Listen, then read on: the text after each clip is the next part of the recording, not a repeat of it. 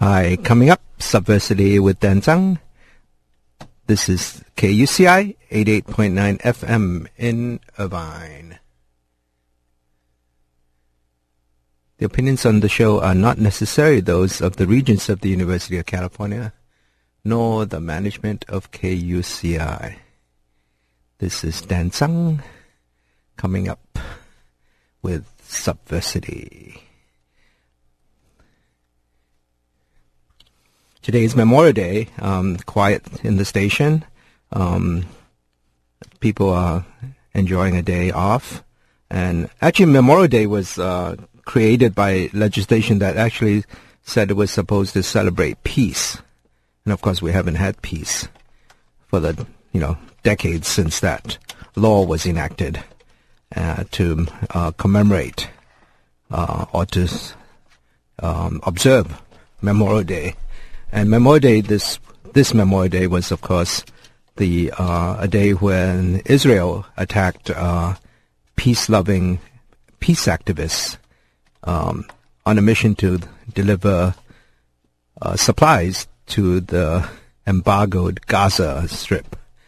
And Israel sent its military in and killed maybe a dozen or more peace activists over the weekend. And so we're going to cover this and look back at the U.S.-Palestinian issue and U.S.-Israeli-Palestinian issue.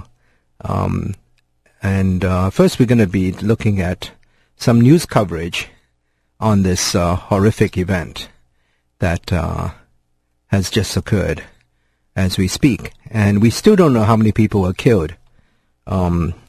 We still don't know if there's more people killed, although initial accounts indicate that maybe up to 15 or more people were killed. And we'll bring you some background information on this issue that's going on as we do this show. And right now in Los Angeles, outside the Israeli embassy, there are people protesting this massacre by Israeli forces in international waters, which would make it international crime, I would think. So what is this flotilla that was attacked? We can get some background information from a Q&A that has been posted on the Guardian website, the British left-wing newspaper Guardian. They have a Q&A called the Gaza Freedom Flotilla. And its subtitle is, "What were the flotilla's goals, and did Israel violate international law?" So what was the aim of the Gaza Freedom Flotilla? According to the Guardian, it says the Free Gaza movement says it was intended to deliver aid to Gaza to get around the Israeli blockade and to raise international awareness about the prison-like closure of the Gaza Strip and pressure the international community to review its sanctions policy and end its support for continued Israeli occupation. The movement is an international coalition of pro-Palestinian human rights organizations and activists. It has been endorsed by Desmond Tutu and Noam Chomsky and counts on the support of a number of Jewish groups that campaign for the rights of Palestinians. And today in Israel, there have been also demonstrations against the government's massacre. However, Israeli Deputy Foreign Minister Danny Ayalon said, according to this Guardian Q&A, quote, "The armada of hate and violence in support of the Hamas terror organization was a premeditated and outrageous provocation.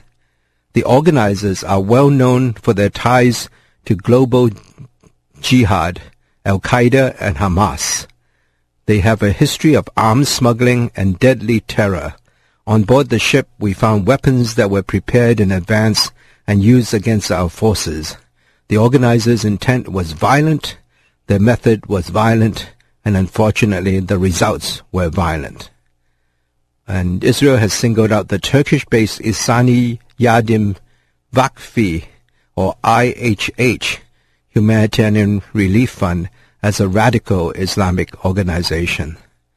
So that's typical of the response of state terrorists to blame it on terrorism of these humanitarian groups, so-called terrorism ties or terrorist ties. What has been the impact of the blockade on Gaza? Asked The Guardian.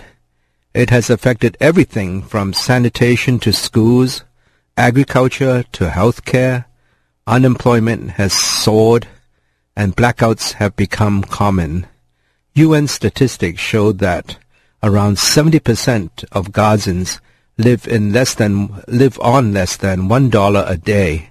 75% rely on food aid, and 60% have no daily access to water.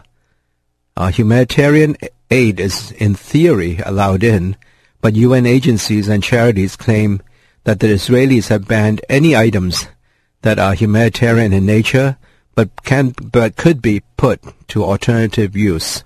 Items said to face delays getting into Gaza include shelter kits, health and pediatric hygiene kits, bedding, kitchen utensils, school textbooks, and stationery. The World Bank estimates that 80% of Gaza's imports are smuggled in by tunnel. The goods which are taxed by Hamas attract inflated prices that are out of the reach of most ordinary residents. Israel says the objective of the blockade is to hold Hamas responsible and accountable for rocket attacks on Israeli territory. It also wants to pressure the group to release Gilad Shalit, who's an Israeli soldier held captive for 4 years. Unfortunately, its goal is to bring down Hamas, which it views as a terrorist organization. The government hopes to weaken Hamas by containing its ability to govern. Independent observers say this is not working. John Holmes, the UN Emergency Relief Coordinator, has described the blockade as collective punishment of the civilian population of the Gaza Strip. Was this Israeli action legal? Asked The Guardian in this Q&A in the paper Monday, dated today. Israel had vowed to block the flotilla from reaching Gaza, accusing the organizations of embarking on an act of provocation against the Israeli military and claiming its entry into the 20 nautical mile closure of the Sea of Gaza would amount to a violation of international law. But there is mounting criticism that Israel breached international standards and human rights law through its use of armed force. International human rights law protects the right to life, of course, and the UN has strict guidelines on the response by military and police in law enforcement situations. The use of violence is prohibited unless it is strictly necessary, and the use of lethal force can only be justified in self-defense or to protect life. Human Rights Watch says, we are calling for a credible and partial full investigation of the incident by the Israeli authorities. Israeli spokespeople have insisted the attack was an act of self-defense, but international law also requires that any use of force is proportionate. Questions have also been raised about the violation of international maritime law by Israel after reports that the militia was around 80 miles from Gaza's coast when Israeli commandos boarded. The Israeli human rights group BT Selem said that an independent and effective investigation conducted by non-military officers need to ask whether the army used proportionate force, whether the forces were trained to cope with this kind of event, whether they were correctly equipped, what open fire regulations were given to the soldiers, and whether alternative options were considered. What are the likely political repercussions, asked the Guardian newspaper. Proximity talks between Israel and Western-backed Palestinian Authority resumed this month, but there is little expectation of any meaningful progress. The authority is at odds with the Islamists of Hamas, who control the Gaza Strip, but Mahmoud Abbas, the Palestinian president, angrily condemned Israel's massacre. International reaction to Israel may provoke a rethink of policy of shunning Hamas. Today's events quickly prompted calls for an easing or lifting of the blockade of Gaza. Israel said it wants peace and will continue to seek a solution through negotiations. So that's the Q&A that has appeared in today's edition of The Guardian, a British newspaper. And the news is still emerging about the number of people killed and who were killed in this attack on a peace mission that was trying to provide supplies to the blockaded Gaza Strip. Protests have emerged around the world as the day unfolds, and including one in Los Angeles against the Israeli, outside the Israeli embassy or consulate. And we'll be covering this probably next week also as we hear more of the facts coming out of this horrific incident. And the elders, the group that of Nobel Prize Peace Prize winners that were set up by Nelson Mandela, which happened to be meeting in South Africa, have also issued a statement condemning this outrage. We'll be you're listening to Subversity here on KUCI 88.9 FM in Irvine. We'll be airing a short news account of an earlier Palestinian-Israeli conflict issue over settlements on the West Bank, not on the Gaza Strip, but on the West Bank, shortly. And that's from a program that we often air. It's material on this show, and we're happy to air the this material on this program on the program that covered the settlements on in the West Bank, and we'll go to that program that was produced at the end of the last year. The title of the program is Settlers or Meddlers, A Divided Palestine. We'll go to that program right now. This week on Making Contact. The idea is to cut up the Palestinian territories into little cantons so they can't communicate and can't do anything. If I talk about transferring Arabs, then that's called racism. When they talk about expelling me, that's considered a move in the right direction for peace, and I don't buy that. Jewish settlers have forcibly expanded their territory, closed Palestinian shops, and expelled residents from their homes. After initially calling for a freeze on such settlements, the Obama administration has changed course, and the prospects for Israeli-Palestinian peace have dimmed.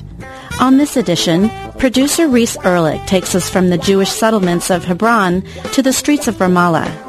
I'm Tina Rubio, and this is Making Contact, a program connecting people, vital ideas, and important information.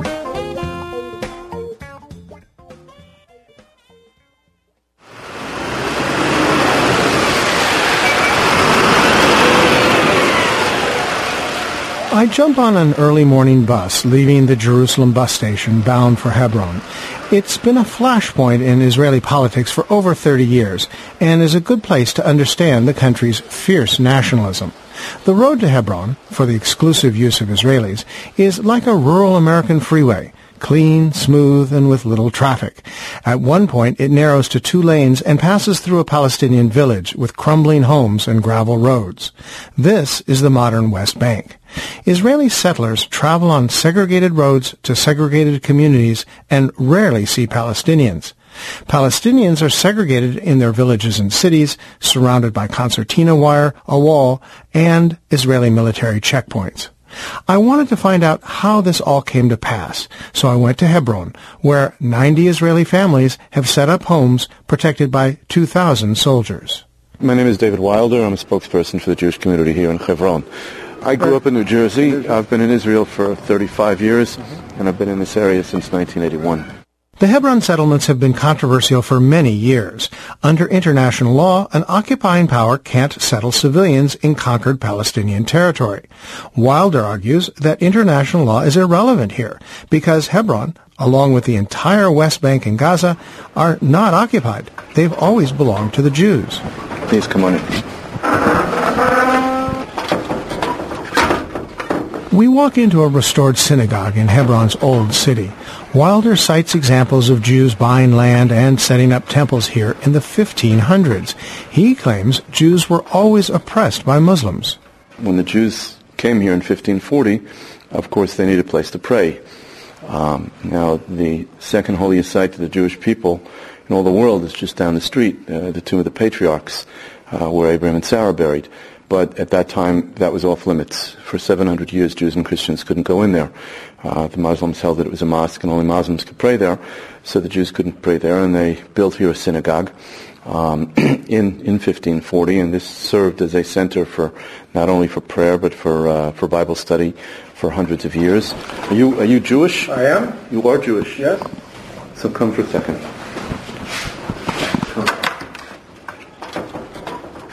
Where the Torah scrolls are.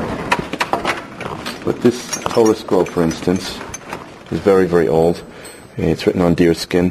It's very, very beautiful. It was written hundreds of years ago.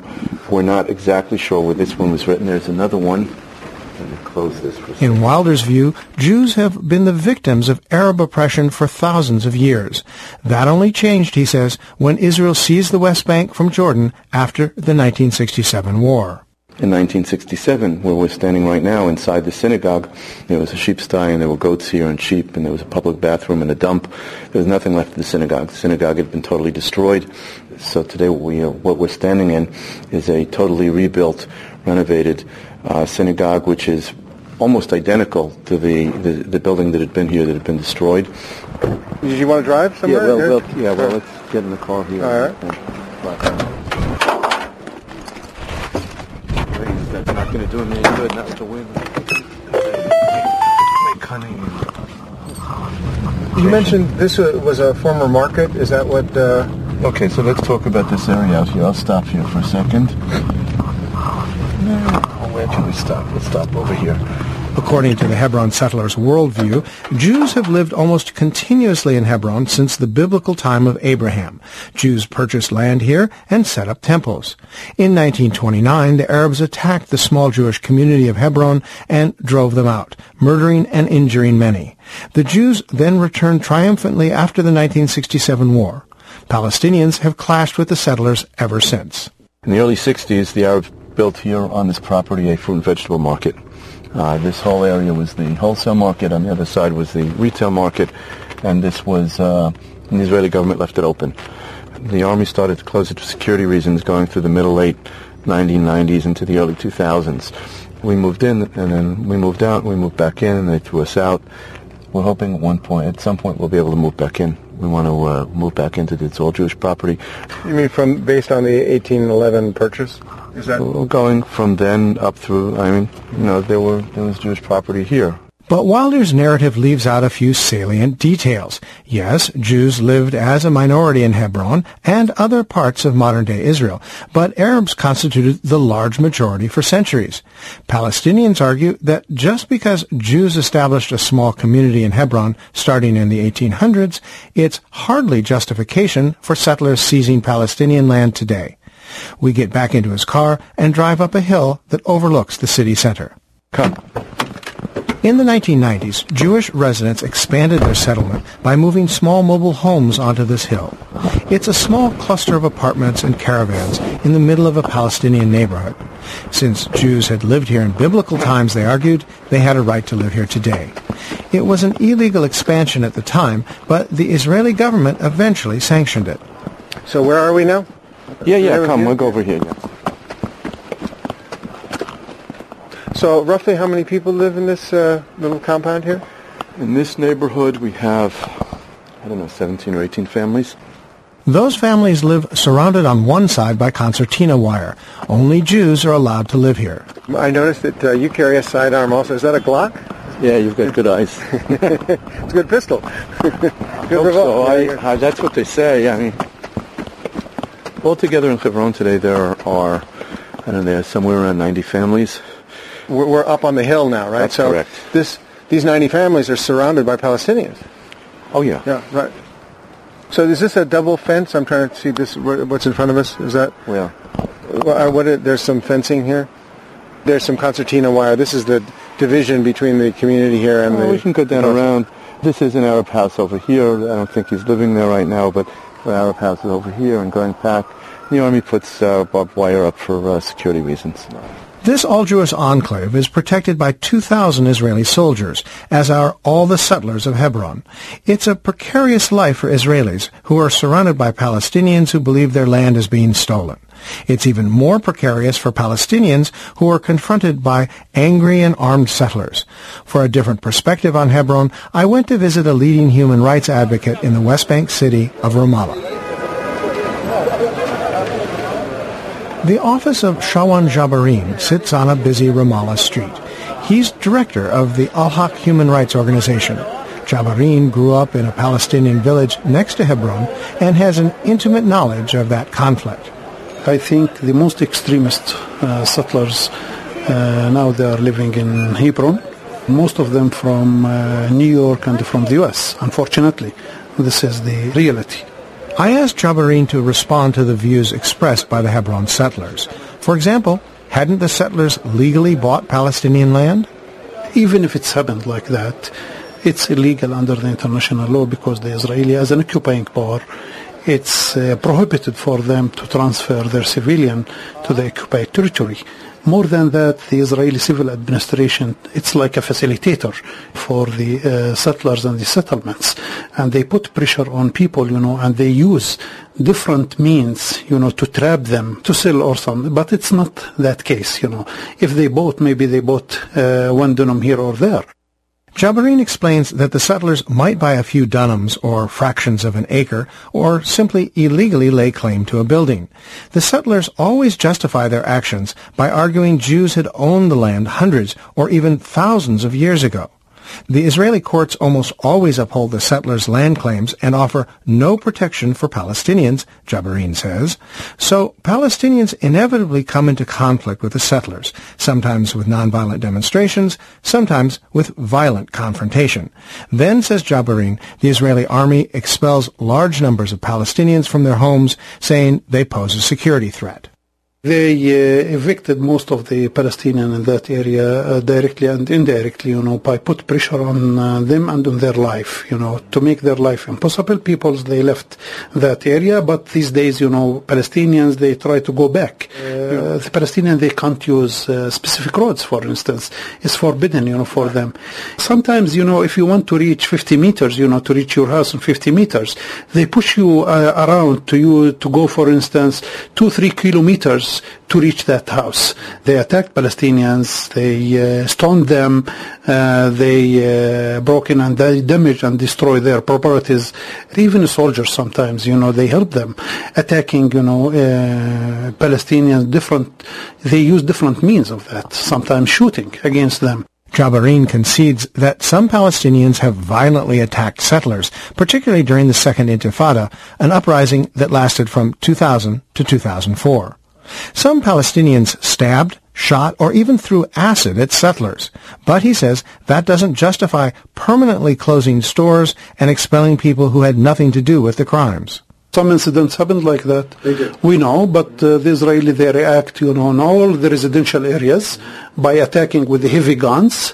Indiscriminately, they shot against Palestinians just to punish all the civilian in that area, not for against a target place or a specific place. No, they indiscriminately. And some of the soldiers, they confessed that, and they said that, I think, to the movement here called Breaking the Silence. They told them that their officers told them to shoot indiscriminately, and it was like a game, playing with people's life. Jabarin says his group strongly opposes Palestinian suicide bombers or Hamas firing rockets at Israeli civilians. As a human rights organization, we said that clearly. We are against any incidents or any targeting of civilians, if it's Israelis, if they are Israelis, or Palestinian civilians. Jabarin says international law prohibits collective punishment of civilian populations, such as the indiscriminate use of deadly weapons. The Israelis, he argues, violate those laws. They use security to justify their crimes. This is security. It has a limit time. Even if there is, for instance, if there is a security necessity or military necessity, it's not open and it's not without limitation. The question here, if you close the groceries, for instance, or the shops of the people, just you can imagine how it affected people's life and economic life, for instance. And here you are speaking about maybe 680 different shops, in the old city. If national security isn't the issue, I asked, what are the settlers' goals? I think the main plan behind that is to evacuate the old city and to connect between all of the settlers or settlements inside Hebron city, to make a connection between that and to evacuate, to push a Palestinian outside, to become completely and purely, as a Jewish place. That's the plan behind that. Ronnie Perlman agrees. She's a leader of the Israeli peace group Checkpoint Watch. She says there's a long history to such tactics going back before the founding of Israel. Before 1948, the Zionists built their kibbutzim. They were always built in some way which would give the best protection to Israel. And they called it the wall and the tower. And it's the same thing. The idea is to cut up the Palestinian territories into little cantons so they can't communicate and can't do anything. The divide and conquer tactics used by Hebron settlers parallels efforts elsewhere in the West Bank. The Israeli government has established settlements in key areas of the West Bank and then connected them with modern highways accessible only to Israelis. Palestinians are not allowed to cross these roads, even on foot, except through military checkpoints. So a farmer with a house on one side and his farmland on the other is completely dependent on the Israeli army to get to work that day. When Israeli leaders discuss a possible peace agreement, they always insist that at least some major settlements and their access roads remain inside Israeli territory. Today, nearly 300,000 Israelis live in the West Bank. The settlements constitute impenetrable barriers to a viable Palestinian state. First of all, this was the idea. Yair Stern is a prominent conservative and former journalist living in Jerusalem. He recalls tactics developed by Ariel Sharon, a former general and later prime minister of Israel. Ariel Sharon, who masterminded the whole settlement movement, he exactly put the settlements in a way that they will crisscross the West Bank so that in the future it won't be possible to have an independent Palestinian state there, or it will be very difficult to do it. What are the views of the Hebron settlers on this issue? In a moment, we'll return to Hebron. More after this.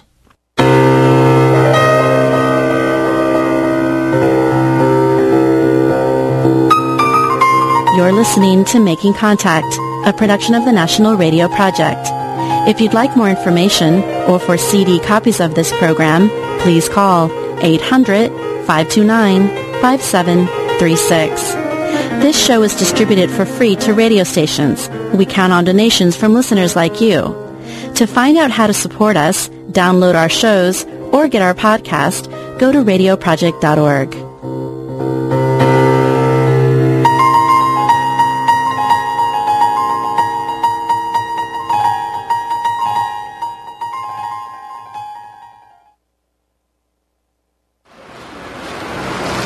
Back at the Jewish settlement in Hebron, spokesperson David Wilder sits in his cramped office, piled high with papers and maps. I pointed out that settlers here and throughout the West Bank face a big problem. How can they ever live normal lives surrounded by hostile Palestinians? There's tremendous hostility against Jews, not only in Hebron. The entire state of Israel is surrounded by Arab countries. There are, I think, about 500 million Arabs in 22 states that surround us that don't want us here. They don't want us here any more than in Israel, any more than the Arabs want us here in Hebron. I try to follow his logic. If all Palestinians are forever hostile to the settlers, what should happen to the 2.5 million of them living in the West Bank? There aren't a lot of choices. Israel could allow Palestinians full citizenship, including the right to vote, but that democratic option would soon mean that Palestinians would be outvoting Jews in elections. That's not acceptable to the settlers. Many of the radical right-wing settlers want to expel Palestinians and force them to live in neighboring countries. It's euphemistically called transfer of populations. David Wilder doesn't use that term, but he comes at the question from a different angle. He argues that since Jews have been expelled from Arab land, turnabout is fair play. If I talk about transferring Arabs, then that's called racism. When they talk about expelling me, that's considered a move in the right direction for peace, okay? And I don't buy that. If it's legitimate to talk about expelling people, then again, it's not a one-way street, it's a two-way street. And what about those Palestinians, known as Israeli Arabs, who have lived as citizens inside Israel since 1948? Wilder says the Israeli government should take away their right to vote as well. Politically speaking, do I believe that Arabs should sit in the Israeli Knesset? No, I don't. I know that sounds racist, fascist, I don't know, call it whatever you will. I think that it's absurd that an Islamic Arab is going to try to deal with who is a Jew. Democracy is a wonderful tool. I believe that democracy is a means to an end. It's not an end in and of itself. And if that democracy is going to bring about your own self-destruction, then it's forbidden to use it. One has to survive. On these issues, Wilder occupies the far-right nationalist wing of the Israeli political spectrum. Danny Dayan leads a larger and less strident group of settlers called Yesha Council. He disagrees with Wilder on the issue of removing voting rights for Israeli Arabs, but they find common ground in hoping that Palestinians will leave the West Bank and Gaza. Dayan couches the desire for transfer of populations more diplomatically by hoping that someday Jordan will become a democracy and Palestinians will voluntarily immigrate there. Jordan is a country with a predominant Palestinian majority, and I assume that such a change will open new horizons, will open a whole new range of solutions that I don't know their specifics. But Palestinians might want to leave to go to the Jordan. I don't know. Maybe it will be possible to achieve some sort of functional arrangement between Israel and the regime that will prevail then in the other bank of the Jordan. Of course, that was the solution proposed by Israeli leaders for many years prior to the 1991 Oslo Accords. In fact, Palestinians are a distinct people with their own history and would not voluntarily abandon their homeland and leave for Jordan. A few Palestinians and their supporters in the U.S. say that Israel will never accept a two-state solution in which the two communities live side by side in peace. They prefer a single binational state in which both people live together democratically. Human rights leader Jabarin says Palestinians overwhelmingly prefer the two-state solution. Palestinians, they accept the realistic one. They are ready to accept, the division of Palestine and to accept, 22% of Palestine. But the Israelis, they are not willing yet to accept that. In the near future, I have no hope. For a mid and long term, not just a hope. I do believe that we will build a peace in this area. But the question is why we have to pay this high price until we reach that point, because no other choice. The Israelis, they can't kill all Palestinians, and the Palestinians, they can't kill all Israelis.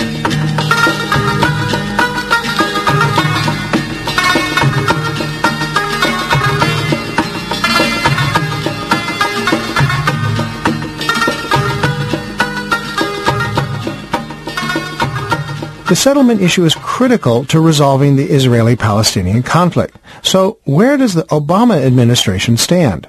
President Obama initially took a forceful position, calling for a settlement freeze as a precondition for restarting negotiations.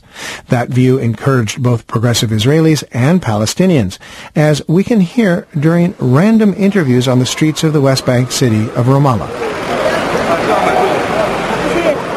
Ferris Bader, age 19, is a college student studying business.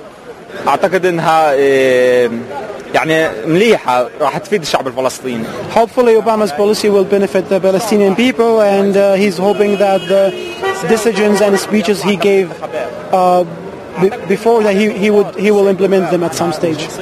I do respect Mr. Obama as a black person who suffered as us Palestinians, but also understand that he's under pressure. كان العنصرية في أمريكا فإن شاء الله إنه يفيد الشعب الفلسطيني.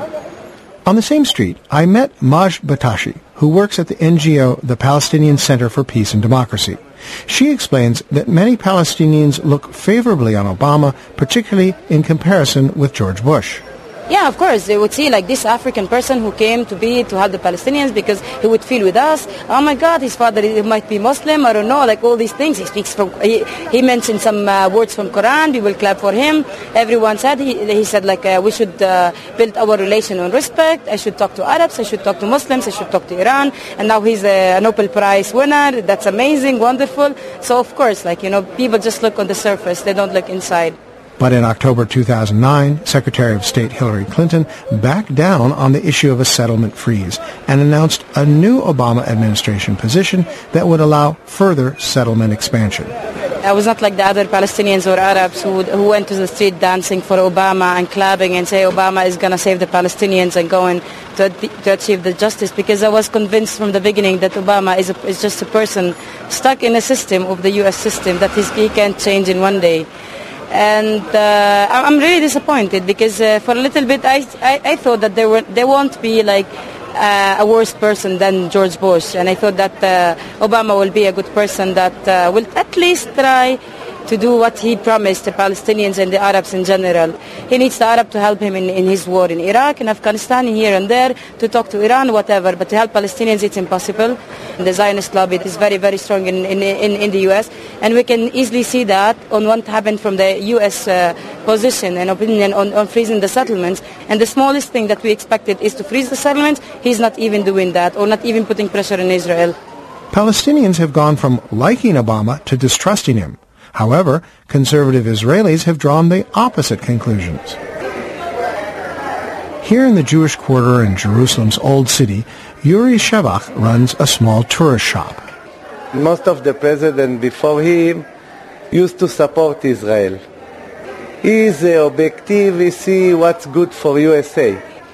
He want to get close to the Arab nation. Part of it he sacrificed a lot of friends of USA. I mean, if you want the Palestinians to like him, then he needs to put more pressure on us or something. But still, even though I think from all the countries, from all the leaders in the countries, he's still our best friend, not as Bush, but compared to the European and all this, that we see that they want us to destroy, he supports us. Shevach fully supports the Obama administration's decision to allow settlement expansion. There is a change in U.S. policy, and since then I see that Obama even is not great supporter, but he's a friend. You understand? It's easier for Israel to negotiate with the Palestinians now because they see that they don't one side While conservative Israelis welcome the changes in U.S. policy, progressives have been surprised and disappointed.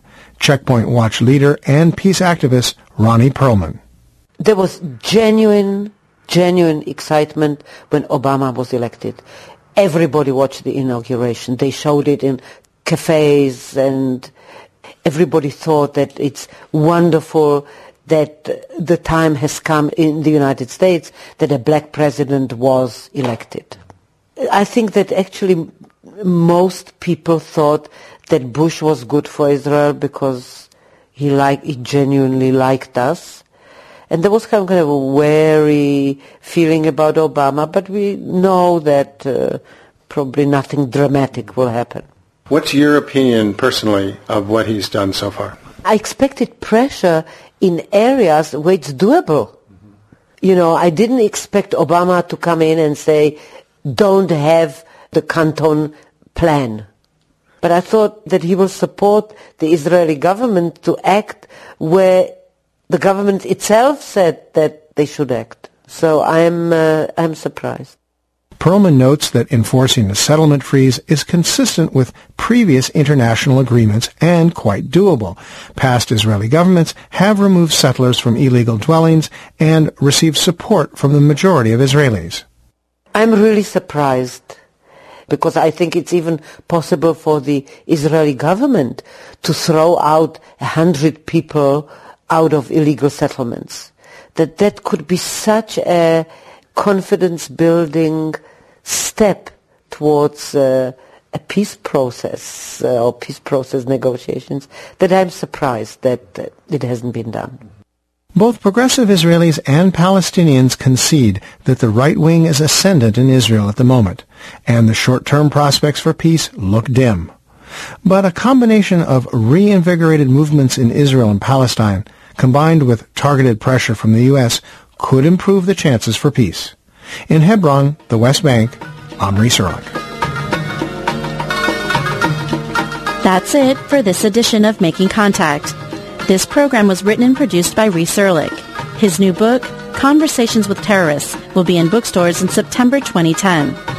For a CD copy of this program, call the National Radio Project at 800-529-5736, or you can get our podcast at radioproject.org. You can also make a donation at our website. Most of our funding comes from listeners like you. Lisa Redman is our executive director, Pauline Bartoloni, producer and online editor, Andrew Stelzer, producer, Con Pham associate director, Megan Martini, our media consortium intern, and Rita Daniels and Lakeisha Thomas interns. And I'm Tina Rubio. Thanks for listening to Making Contact. So that was our Making Contact program on Settlers or Meddlers, a Divided Palestine, and a program that they produced at the end of last year, but focusing on the issue of settlements in the West Bank. Today, of course, the news is about the Gaza Strip, where the flotilla that was trying to get there was attacked by Israeli forces, and maybe 9 people, maybe more, were killed. The women's group that has formed against the wars in Afghanistan and Iraq have issued a statement and have a petition online to get Obama moving. As you heard, Obama's position on the settlements has wavered, and also on this particular issue, he just canceled a meeting with Benjamin Netanyahu on the Israeli prime minister, but he didn't really, he said he regretted the loss of life, but he didn't condemn the attack. And so the Code Pink group has set up a petition today online that asks Obama to get acting on this issue. Here's Code Pink's statement. We are outraged, stunned, and broken-hearted that the Israeli Navy has not only intercepted 6 ships that were carrying humanitarian aid to the 1.5 million people in Gaza who are living under an Israeli-imposed siege, but has actually killed and wounded dozens of these brave humanitarian activists, while Israel has refused to release the precise details. News reports are saying that at least 9 people were killed, many more wounded, and that the remaining 700 passengers have been sent to Israel for arrest and or deportation. The storming of civilian ships in international waters by Israeli commandos is a terrorist act that is a blatant violation of international law, says this Code Pink statement. This must be a turning point for U.S. policy toward Israel. The reaction of the Obama administration to Israel's attack on the humanitarian aid flotilla, which includes U.S. citizens, has been totally unacceptable. A White House spokesperson said that President Obama deeply regrets the loss of life and injuries sustained. We need to hear from our President and our Congress a strong condemnation of this abominable attack, and it must be accompanied by action, an immediate cutoff of all aid to Israel, and sustained pressure on Israel to lift the siege of Gaza. The U.S. government has been complicit in arming Israel and enabling its human rights abuses, including the ongoing siege of Gaza that has kept 1.5 million people living in the world's largest open-air prison. In July 2008, the United States signed a contract worth $1.9 billion to transfer the latest generation of naval combat vessels to Israel at U.S. taxpayer expense. Currently, Congress is in the process of appropriating a record $3.2 billion in military aid to Israel this budget year. This aid must be stopped, says this Code Pink statement. Israel has imposed a crippling blockade on Gaza since 2007, and then the brutal Israeli invasion of Gaza in December 2009 left over 1,400 Palestinians dead. Code Pink has been sending delegations of humanitarian aid to Gaza via Egypt and pressuring the U.S. government to call on Israel to lift the siege in light of this present massacre of humanitarian workers. We vow to double our efforts to lift the inhumane siege of Gaza and change U.S. policy to support the rights of all people in the region, says the statement.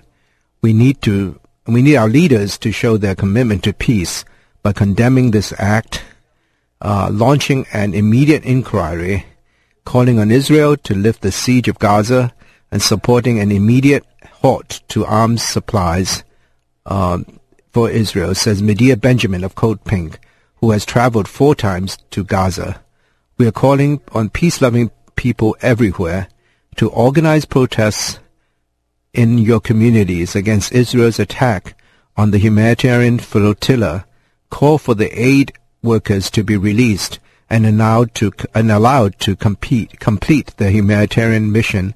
Find events near you and post your details, your event details on the Code Pink site. For people in the U.S., contact the White House. It asks people to contact the White House and congressional representatives, and it asks that people should condemn Israel, asking the representatives to condemn Israel, cut off all U.S. aid, and to learn about the deadly impact of the U.S. military aid to Israel. You can click on a link on this website from Code Pink and demand that Israel lift the siege of Gaza. And on the same, next to the press release, there is on the homepage of the Code Pink, there's a link to a petition, sign our petition. There's a link there. And the petition has a statement addressed to President Obama. We are calling on you to join other Nobel Prize laureates in condemning the killing of the international humanitarian activists taking much-needed humanitarian aid to Gaza. Your statement so far expressing regret is positive, but insufficient. We urge you to immediately condemn the assault and halt all aid to Israel while you examine how U.S. military aid has contributed to this and other human rights abuses. It is time to show true leadership by upholding the values of human rights and international law. So that's the statement from Code Pink, and you can find this at the Code Pink website, which is codepinkalert.org. http://codepinkalert.org.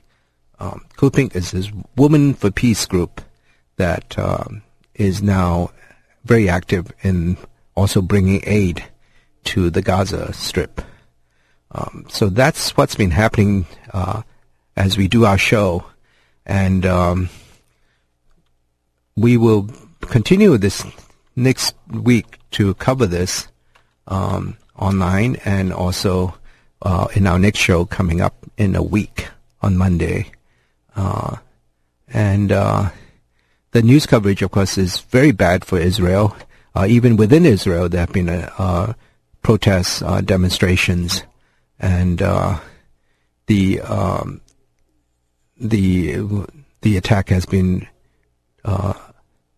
totally criticized worldwide, and eventually we believe that good will come out of today's tragic events. I think more people will know about this tragedy in the Gaza, and more people will be aroused, I believe. So stay tuned. We're going to bring you another program from Making Contact, and this is a short, we'll bring you a beginning of a clip talking about the U.S. Social Forum that for the second time will be in the U.S., and this will be held in June, I believe, in Detroit, actually. The Social Forum, the U.S. Social Forum will be held in Detroit, and we'll bring you a short clip about that. Stay tuned. This is Subversity here on KUCI 88.9 FM in Irvine. The opinions expressed on the show are not necessarily those of the Regents of the University of California, nor the management of KUCI. This week on Making Contact. Like, you really don't realize how much power you have, like how much power your voice has, until you actually get out there and do something. Self-expression is a powerful tool and a healthy method to dealing with everyday challenges we face in our life. Art is everywhere, from ancient cave paintings to metropolitan... We'll be bringing you that Detroit program in a second here. So this is on the Social Forum. Government accountable. This June, the second ever U.S. Social Forum will be held in Detroit, Michigan. We need a vision for a new economy and a new society. And we need to work to build the movement it's going to take in order to bring about that kind of transformative change. Activists from all over the country will be coming together to brainstorm about how to unite their movements and how to respond to the problems of 2010. Detroit's 30-plus years into an economic crisis. The environmental and economic struggle is very real here, and the solutions are very real here. On this edition, the U.S. Social Forum and the Road to Detroit. I'm Andrew Stelzer, and this is Making Contact, a program connecting people, vital ideas, and important information. If another world is possible, another United States is necessary. That was the challenge issued to U.S.-based activists by the World Social Forum. It's been 3 years since the first U.S. Social Forum in Atlanta. Organizers are just starting to see some of the long-term possibilities. Key to the forum's success is whether it can help unite local campaigns and create a large, coordinated national social justice movement.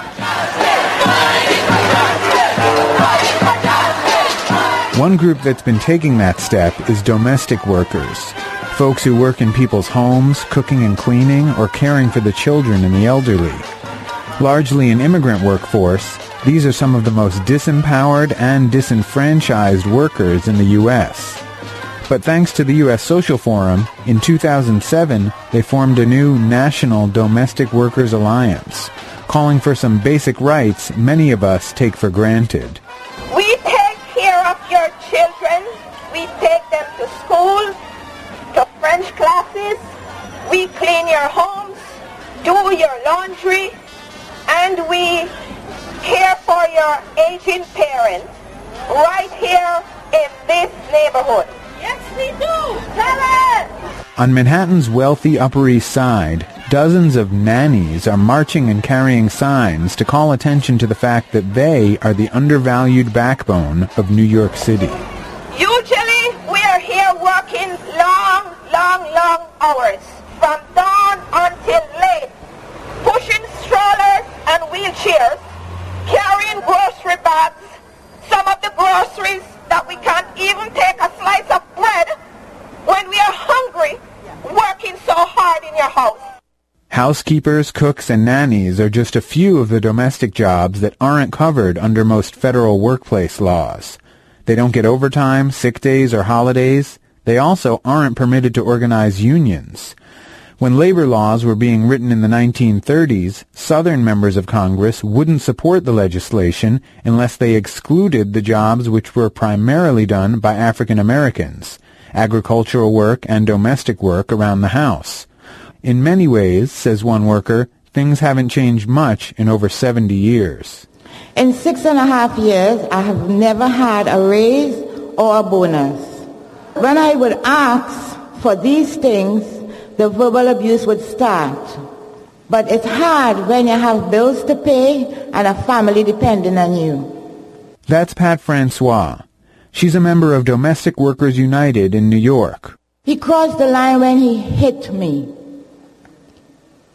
I'm seeking justice for what I experienced. I'm here with you discussing passing the Domestic Workers Bill of Rights.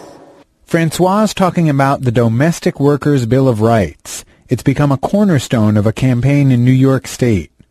Since 2004, activists have been pushing for a bill that would guarantee some basic rights, including overtime, sick days and holidays, protection from discrimination, and advance notice if they're going to be fired. It's come close to passing several times, but never made it all the way to the governor's desk. Then, in 2007, the mobilization was brought to a new level when domestic worker activists traveled from 6 cities to Atlanta for the first ever U.S. Social Forum. Donahi Lona was one of them. She came from San Francisco with the Women Workers Project, an initiative of an organization called People Organized to Win Employment Rights, or POWER. After a few days brainstorming and getting to know each other, Lona says she and her counterparts from around the country realized there's strength in numbers. Éramos como islas, cada uno trabajando o tratando de hacer mucho esfuerzo. Each of these organizations were types of islands unto themselves. Everyone was doing their work independently of each other. We knew of each other's work, but this was an opportunity at the Social Forum to build relationships with each other and do some joint work together to advance our common goals. Y alguien con quien puedes trabajar junto haciendo un trabajo en común. By the end of the forum, a movement had begun to take shape, as Ai-jen Poo, the co-founder of Domestic Workers United, took to the stage. Our central purpose is to figure out how we build the power of our sector in the context of and in a way that builds the broader social justice movement here in the U.S. And I have a special announcement to make. Are you ready? Today, June 30th, 2007, we voted to form a national alliance of domestic workers. Since then, domestic workers around the country have been holding regional gatherings and speaking on conference calls. Using that network, and taking their cue from their newfound partners in New York, domestic workers in California have been pushing for their own Bill of Rights. The California legislation contains 10 demands. including the right to 5 hours of uninterrupted sleep, coverage by the state if they're injured on the job, 3 weeks' notice if a worker is going to be fired, sick days, and paid vacation. Beatriz Herrera, an organizer at Power, says that a lot of what the bill is asking for is a standard that can be applied to all workers. A lot of people who employ domestic workers are actually nice, kind, honest people, and they, have taken their workers as a member of their family and actually treat them very well. But they don't have a concept of what's fair for this worker. Because the domestic worker industry has almost no labor protection, it's almost like people have a right to exploit as much as they can all of their workers.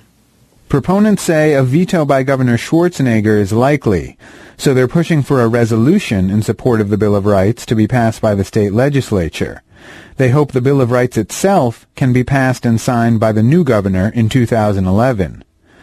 Power is planning to bring at least a dozen members to the 2010 Social Forum. The National Domestic Workers Alliance will be holding a congress there, and is also hoping to build bonds with other workers who are excluded from labor laws, like farm workers and day laborers.